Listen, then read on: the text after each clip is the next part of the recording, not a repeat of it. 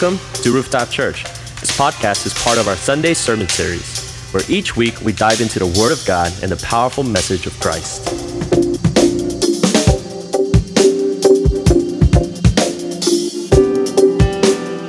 This is a reading of God's Word. The Passover of the Jews was near, and Jesus went up to Jerusalem, and he found in the temple those who were selling oxen and sheep and doves, and the money changers seated at the tables. And he made a scourge of cords and drove them all out of the temple with the sheep and the oxen, and he poured out the coins of the money changers and overturned their tables. And to those who were selling the doves, he said, "Take these things away. Stop making my Father's house a place of business." His disciples remember that it was written, "Zeal for your house will consume me." Amen. Church, would you bow your heads with me in prayer before we begin? God, we turn to you this morning. God, we turn to you in this season. God, we want to receive from you what you want to speak to us, God. God, I pray that we lay wide open our hearts, God. God, we bear our souls before you, God. God, we pray that you may do a wondrous work in our lives, God. May today be the day where we commit and recommit our hearts unto you. God, we desire to have pure devotion, God. God, we desire to live life that is filled with your Holy Spirit, God. We desire to see our lives being transformed by your wonderful grace and your power of your love, Lord. So God, give us ears to hear and hearts to receive all that you're ready to impart. In Jesus' name we pray. Amen. I've heard that in Italy, they have an interesting way of celebrating the new year.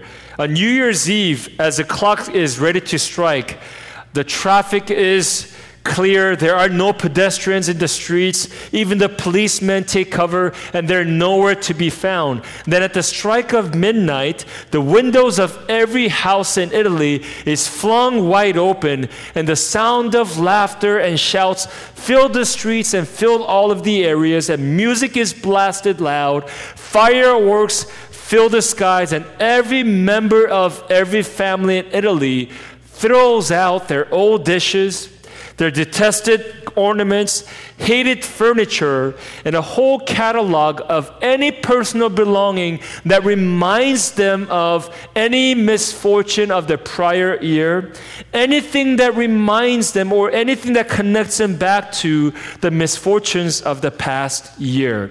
And they do so because they're so driven and they so desire to drive out and wipe away their minds with anything that is negative. And it's their way of ensuring that a home is clean and orderly and fully prepared for all the wonderful promises and the new things of the brand new year. New opportunities, better fortune, hopefully, and getting the house ready to be better suited for nurture and growth in the year to come.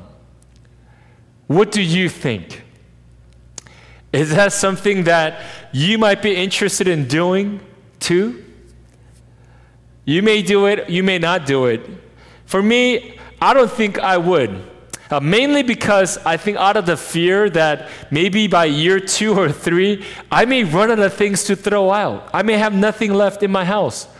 Or I may be tempted to throw some people that I live with in my own home. I'm just kidding, of course. But you get the point though, right? And we can't argue with the premise there. Keep a clean house, or keep your house very clean. Get rid of the things, get rid of everything and anything that doesn't or shouldn't belong there. Anything that brings you bad jujus or negative energy, negative vibes, anything that does not belong in your house, we want to make sure we throw them out. You get the story, right? Well, we find in today's text that Jesus does something very similar. He cleans house. He's cleaning the temple. Or as Bible describes it, Jesus cleanses the temple. Has a nuance of, he's not just cleaning, Jesus is purifying the temple. Of course, Jesus is not doing this for good luck. He's not doing this for just simply for better fortune, but he does it to make sure that the house of God is not corrupted by anything. And he goes out of his way to make sure that everyone that is gathered in the temple of God understands that the temple of God must be holy and is reserved only for worship of our God. And Jesus here is driving out any ill intent, any false notion of what the house of God can be or should be, or anyone that is not prioritizing worship.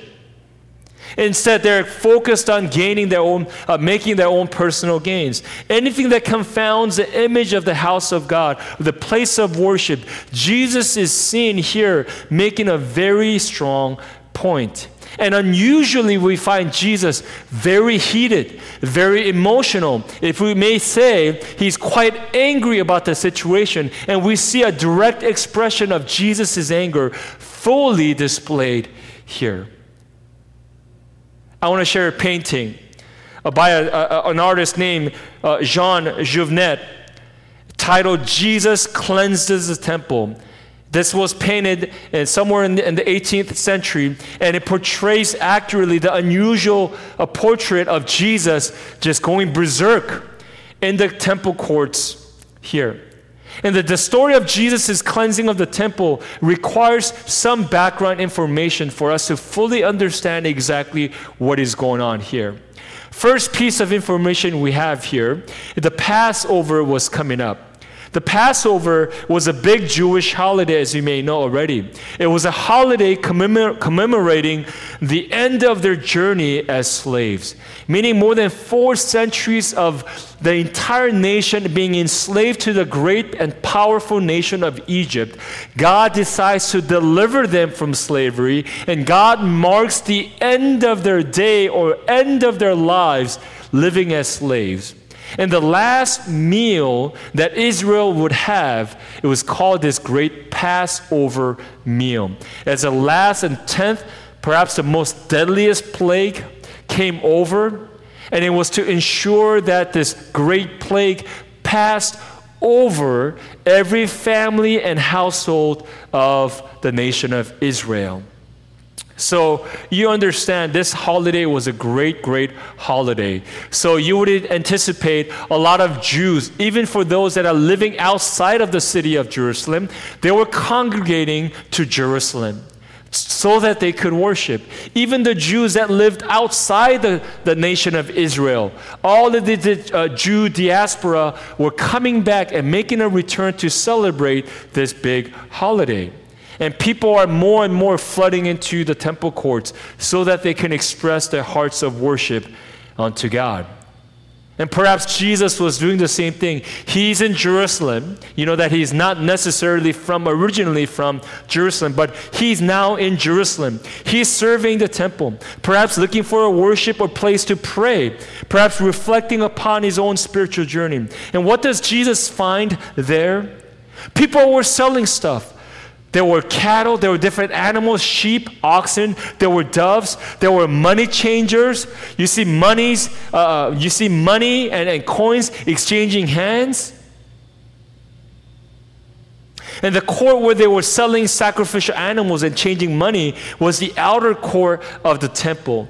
And it wasn't unusual per se to people to show up to the temple with oxen, with sacrifices, because that was their expression of worship unto God. Instead, all of these arrangements of exchanging hands of animals reserved for sacrifice purposes, all of that was done away from the temple.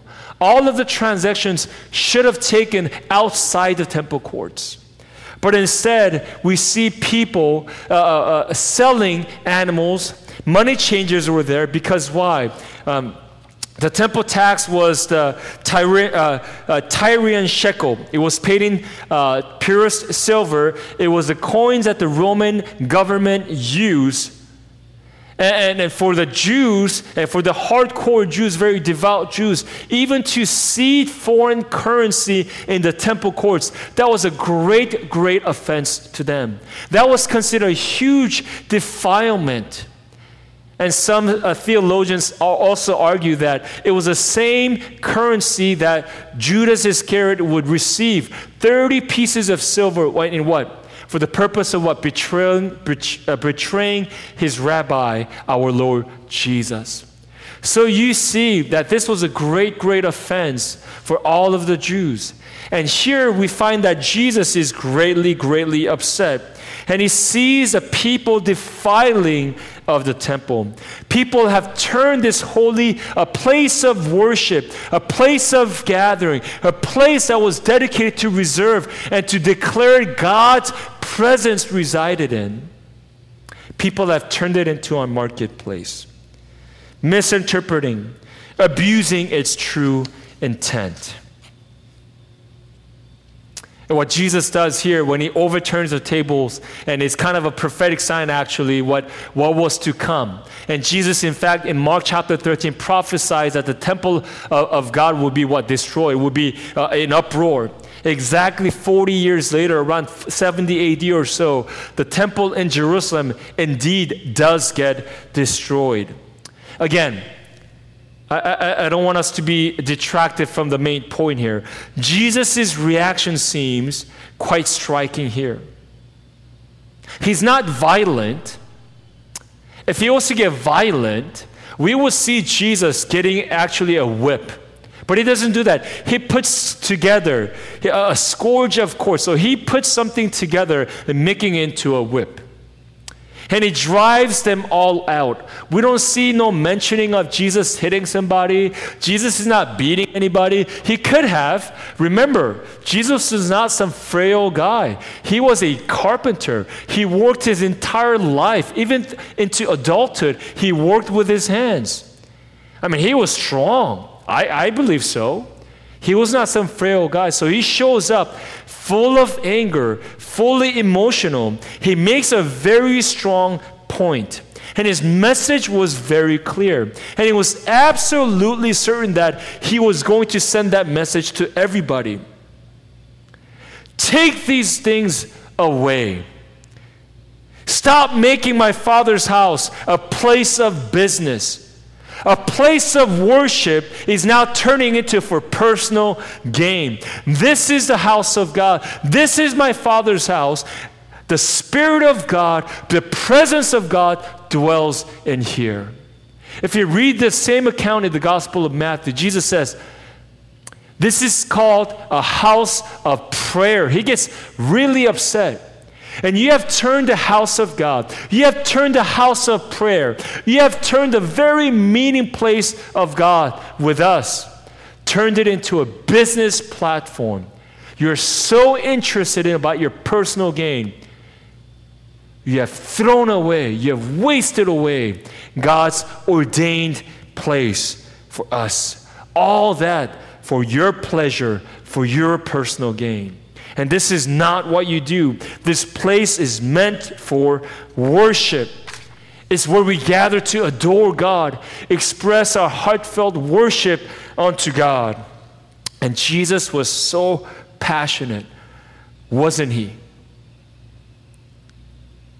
Jesus was passionate. He was determined to keep God's dwelling place pure and holy. He didn't want anyone to mistaken, not even for a second, that was intended for, where the Spirit of God would come. God himself would dwell and commune with his people. Look at verse 17 in our text today. His disciples remembered that it was written, zeal for your house will consume me. That word zeal can be interpreted as passion, devotion, love, honor. It says it was a zeal of Jesus. It was a zeal, it was a passion, it was a devotion and the love and the honor of our God that caused this scene in the temple courts. In the view of Jesus, the temple needed to be cleaned out. In Jesus' perspective, the temple needed cleansing. It needed to be purified. Understand that Jesus is not just talking about, the scripture is not just talking about tidying things up.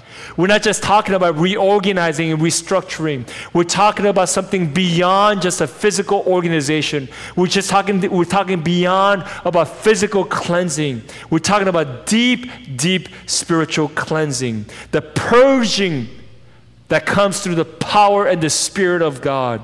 Jesus was passionate about purifying the dwelling place of our God.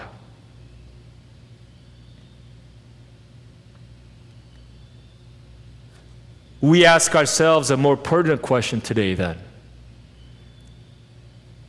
And you may be asking, what does this have to do with me? What does Jesus getting upset in the temple courts? What does Jesus driving out all the merchants and money changers? What does that have to do? What does Jesus overturning the tables? What does that have to do with me? We're talking about the temple of God. Understand the notion of the temple again. Let me describe for you the history and the intent of the temple.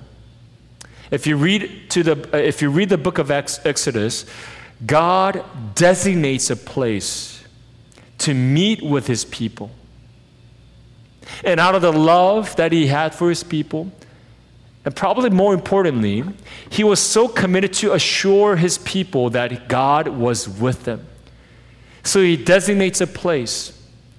He tells them, I am going to meet with you. And in that tent, have these things. It was called a tent of meeting. It was called a tabernacle. And that was it was known to all of Israel that the Spirit of God dwelt in the tent of meeting. Years later, that tent of meeting now becomes what? God installs this vision of building this temple, right? Temple, it's actually now a physical building. Now, David receives that promise. He initiates who he desires. Now, King Solomon carries that ordinance, carries that call, and he completes this beautiful temple of God. And this becomes the symbol of God's promise. It becomes a symbol of God's protection. It becomes the greatest embodiment for all of Israel that this signified that we are God's people. We belong to God, and the Spirit of God dwells in this temple. Now, what does the New Testament tell us about that? Subsequent to the life and the ministry of Jesus, what happens? The temple gets destroyed, right?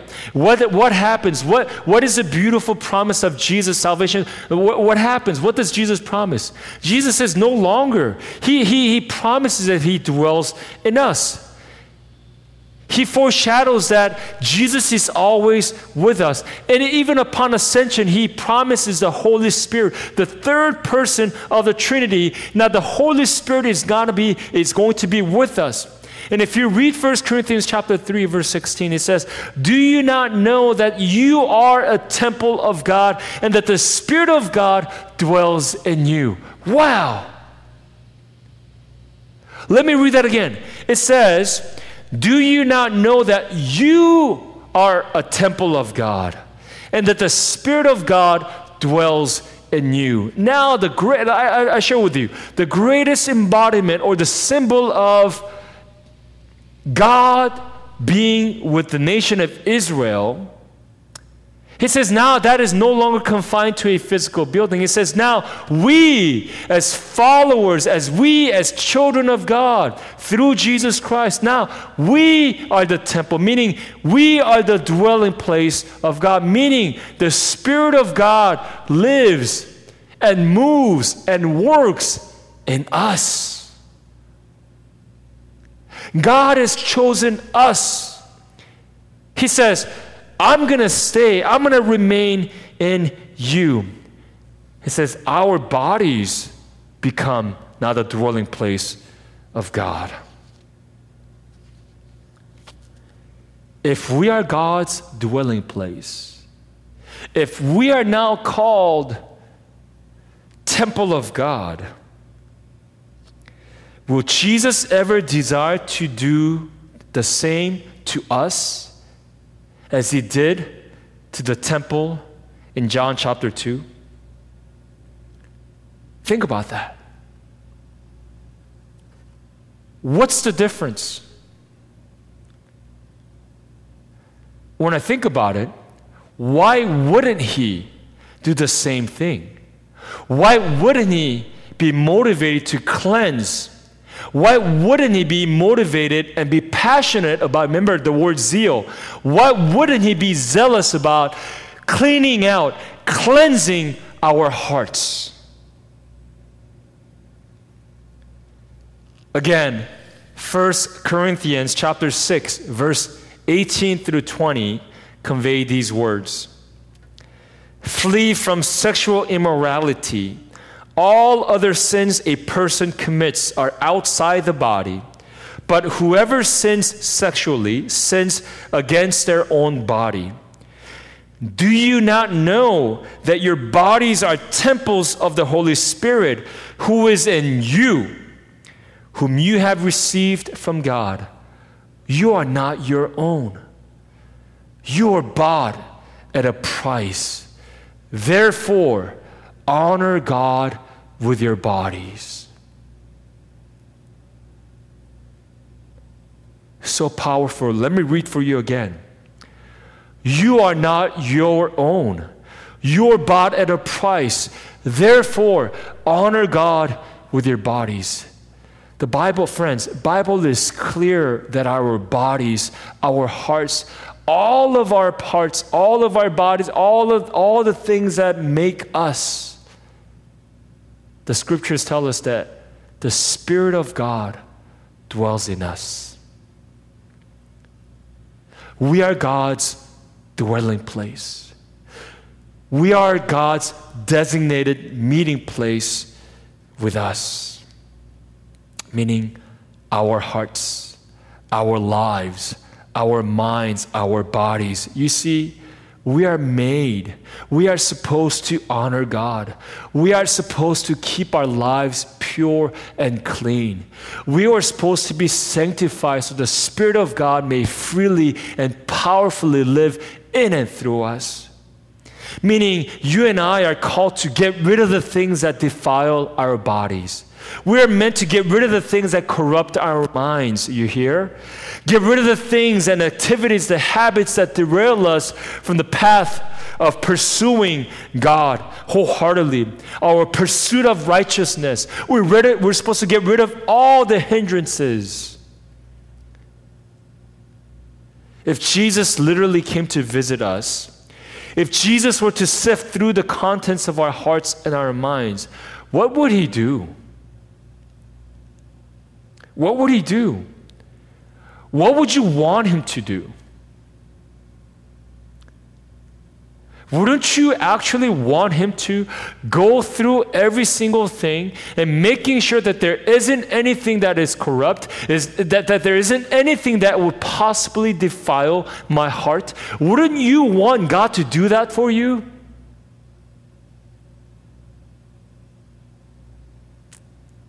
Wouldn't you want your life to be so friendly, so presentable, so ready for the Spirit of God to come and joyfully and permanently and actively, presently dwell in you?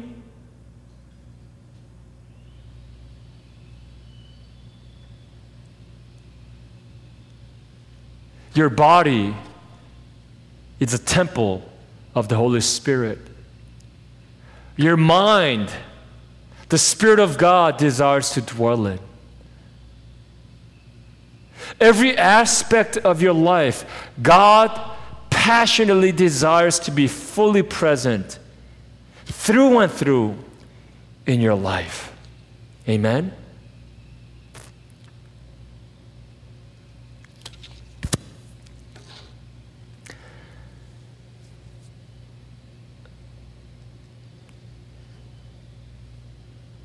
3 weeks ago, we took a family trip. All of our family members, we gathered together. We spent a week in Arizona at our family's house. And all of us remember that upon leaving, someone had dropped off a bag of potatoes for us, okay? But when we came back from our week-long trip, when we came back, we couldn't find the bag of potatoes. We didn't think much of it, so we thought we were probably mindful that we were going away. So everyone thought that some of us, even though that we didn't remember, none of us remember throwing it out actually, but we thought someone who was mindful probably threw it out knowing that we were going to be going away. Well, it was nowhere to be found. Big deal. Life went on. We lived. I don't know if we ate potatoes or we didn't eat potatoes during that time, but we didn't really care. Until about a week ago, my mother-in-law kept saying, something smells funny in the garage. Something smells really funny. I'm like, whatever, we dismissed it.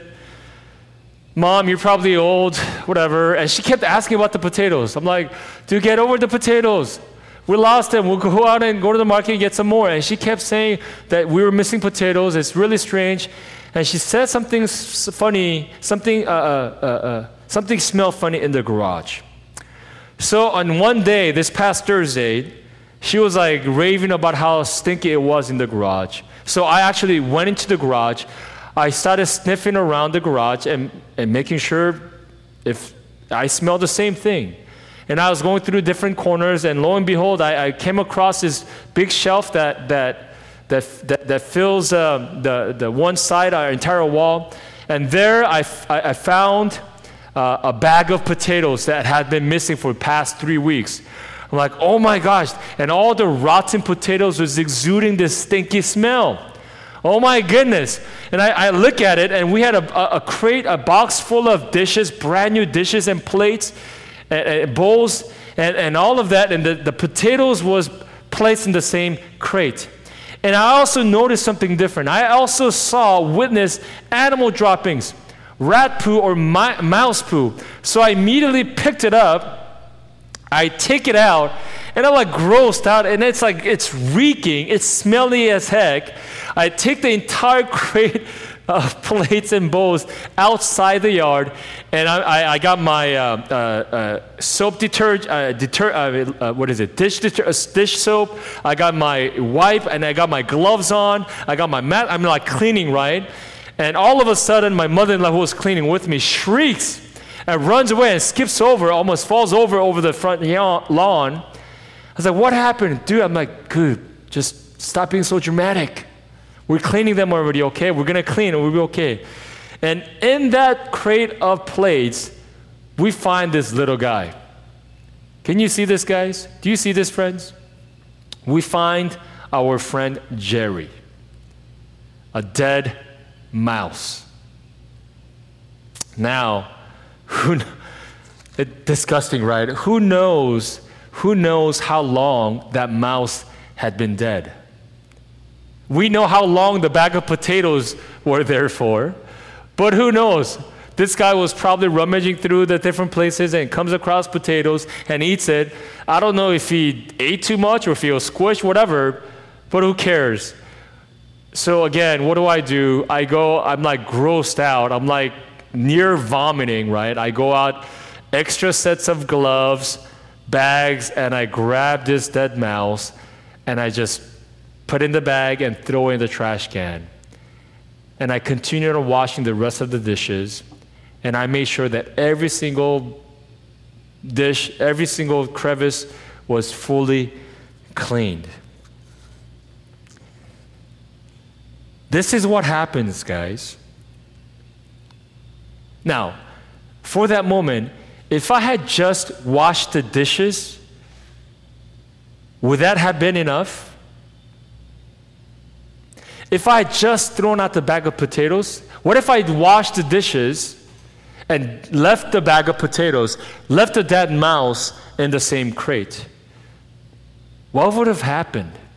See, for me, I needed to not only clean the plates and the bowls, I needed to make sure that I need to get rid of the rotten potatoes and the dead mouse. It was imperative for me to fully attend to the situation. I needed to get rid of the source of the stink.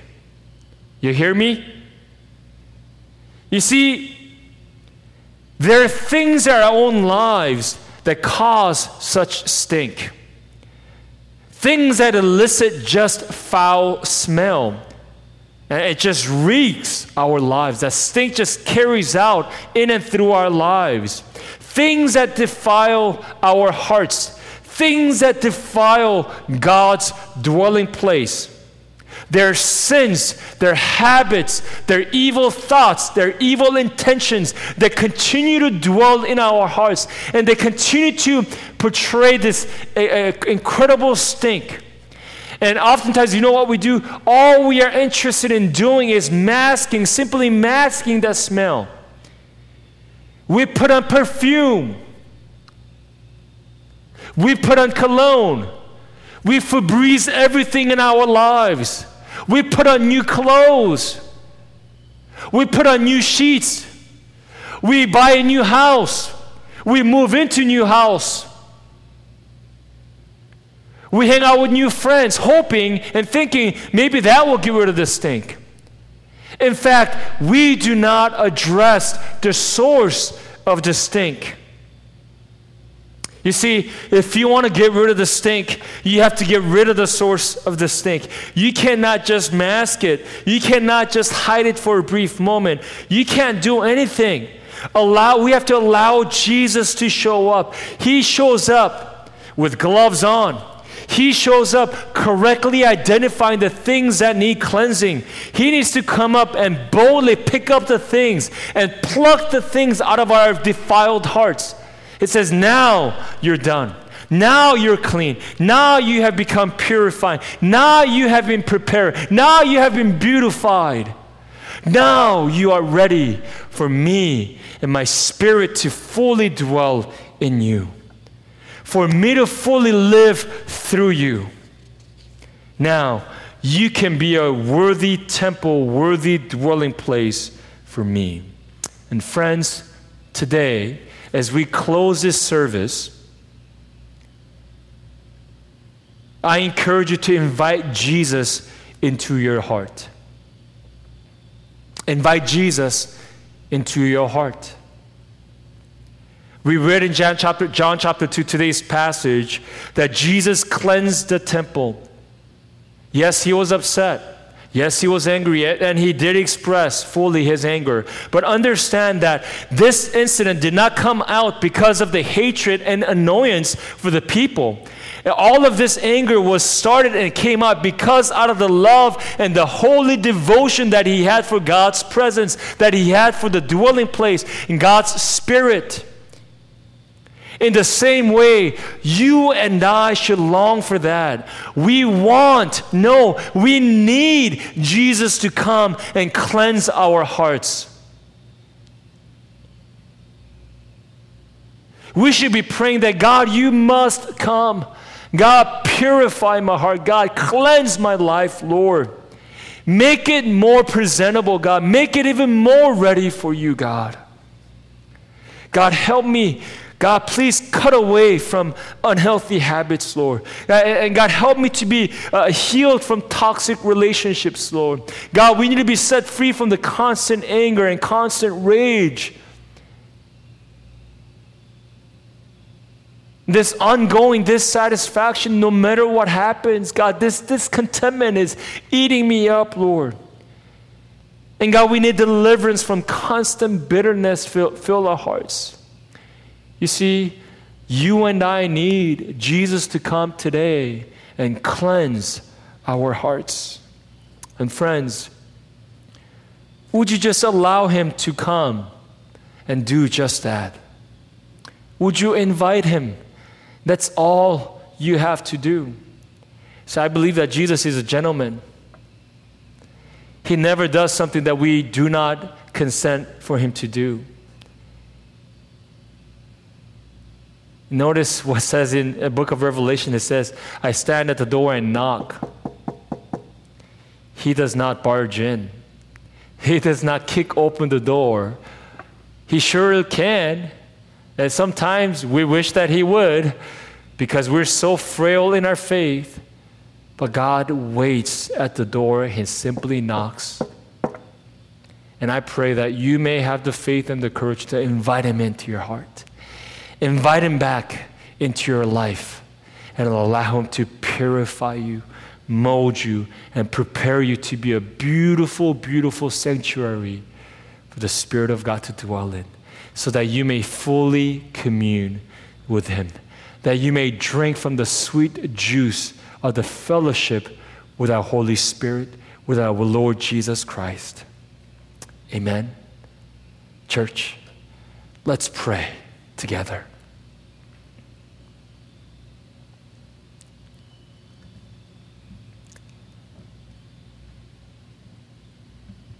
God, today we lay bare our hearts. We hide nothing from you.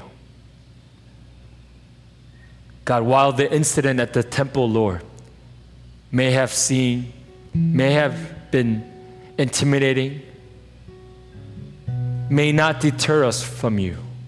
But God, that should encourage us to draw even closer to you, knowing that you are capable of cleansing our hearts. Remove any gunk. Remove any guilt and shame. Remove unbelief. God, remove anything that is toxic, unforgiveness, anger, bitterness, lust. God, remove all of it, Lord. And God, today we desire to be your pure bride. Today we desire to be your sanctuary. Holy Spirit, come.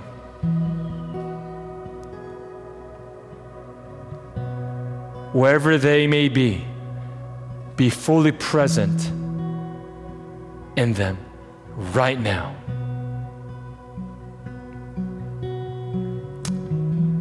Yes, Lord. Come on.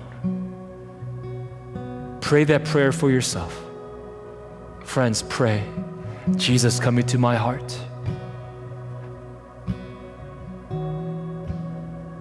Come into my heart, God. Cleanse it, purify it. I need you. Pray that prayer. Tell him how much you need him. Oh, God, I need you. Oh, God, I need you.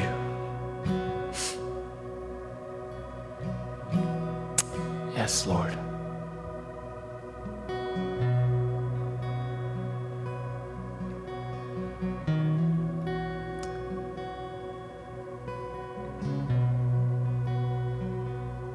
Come, Lord.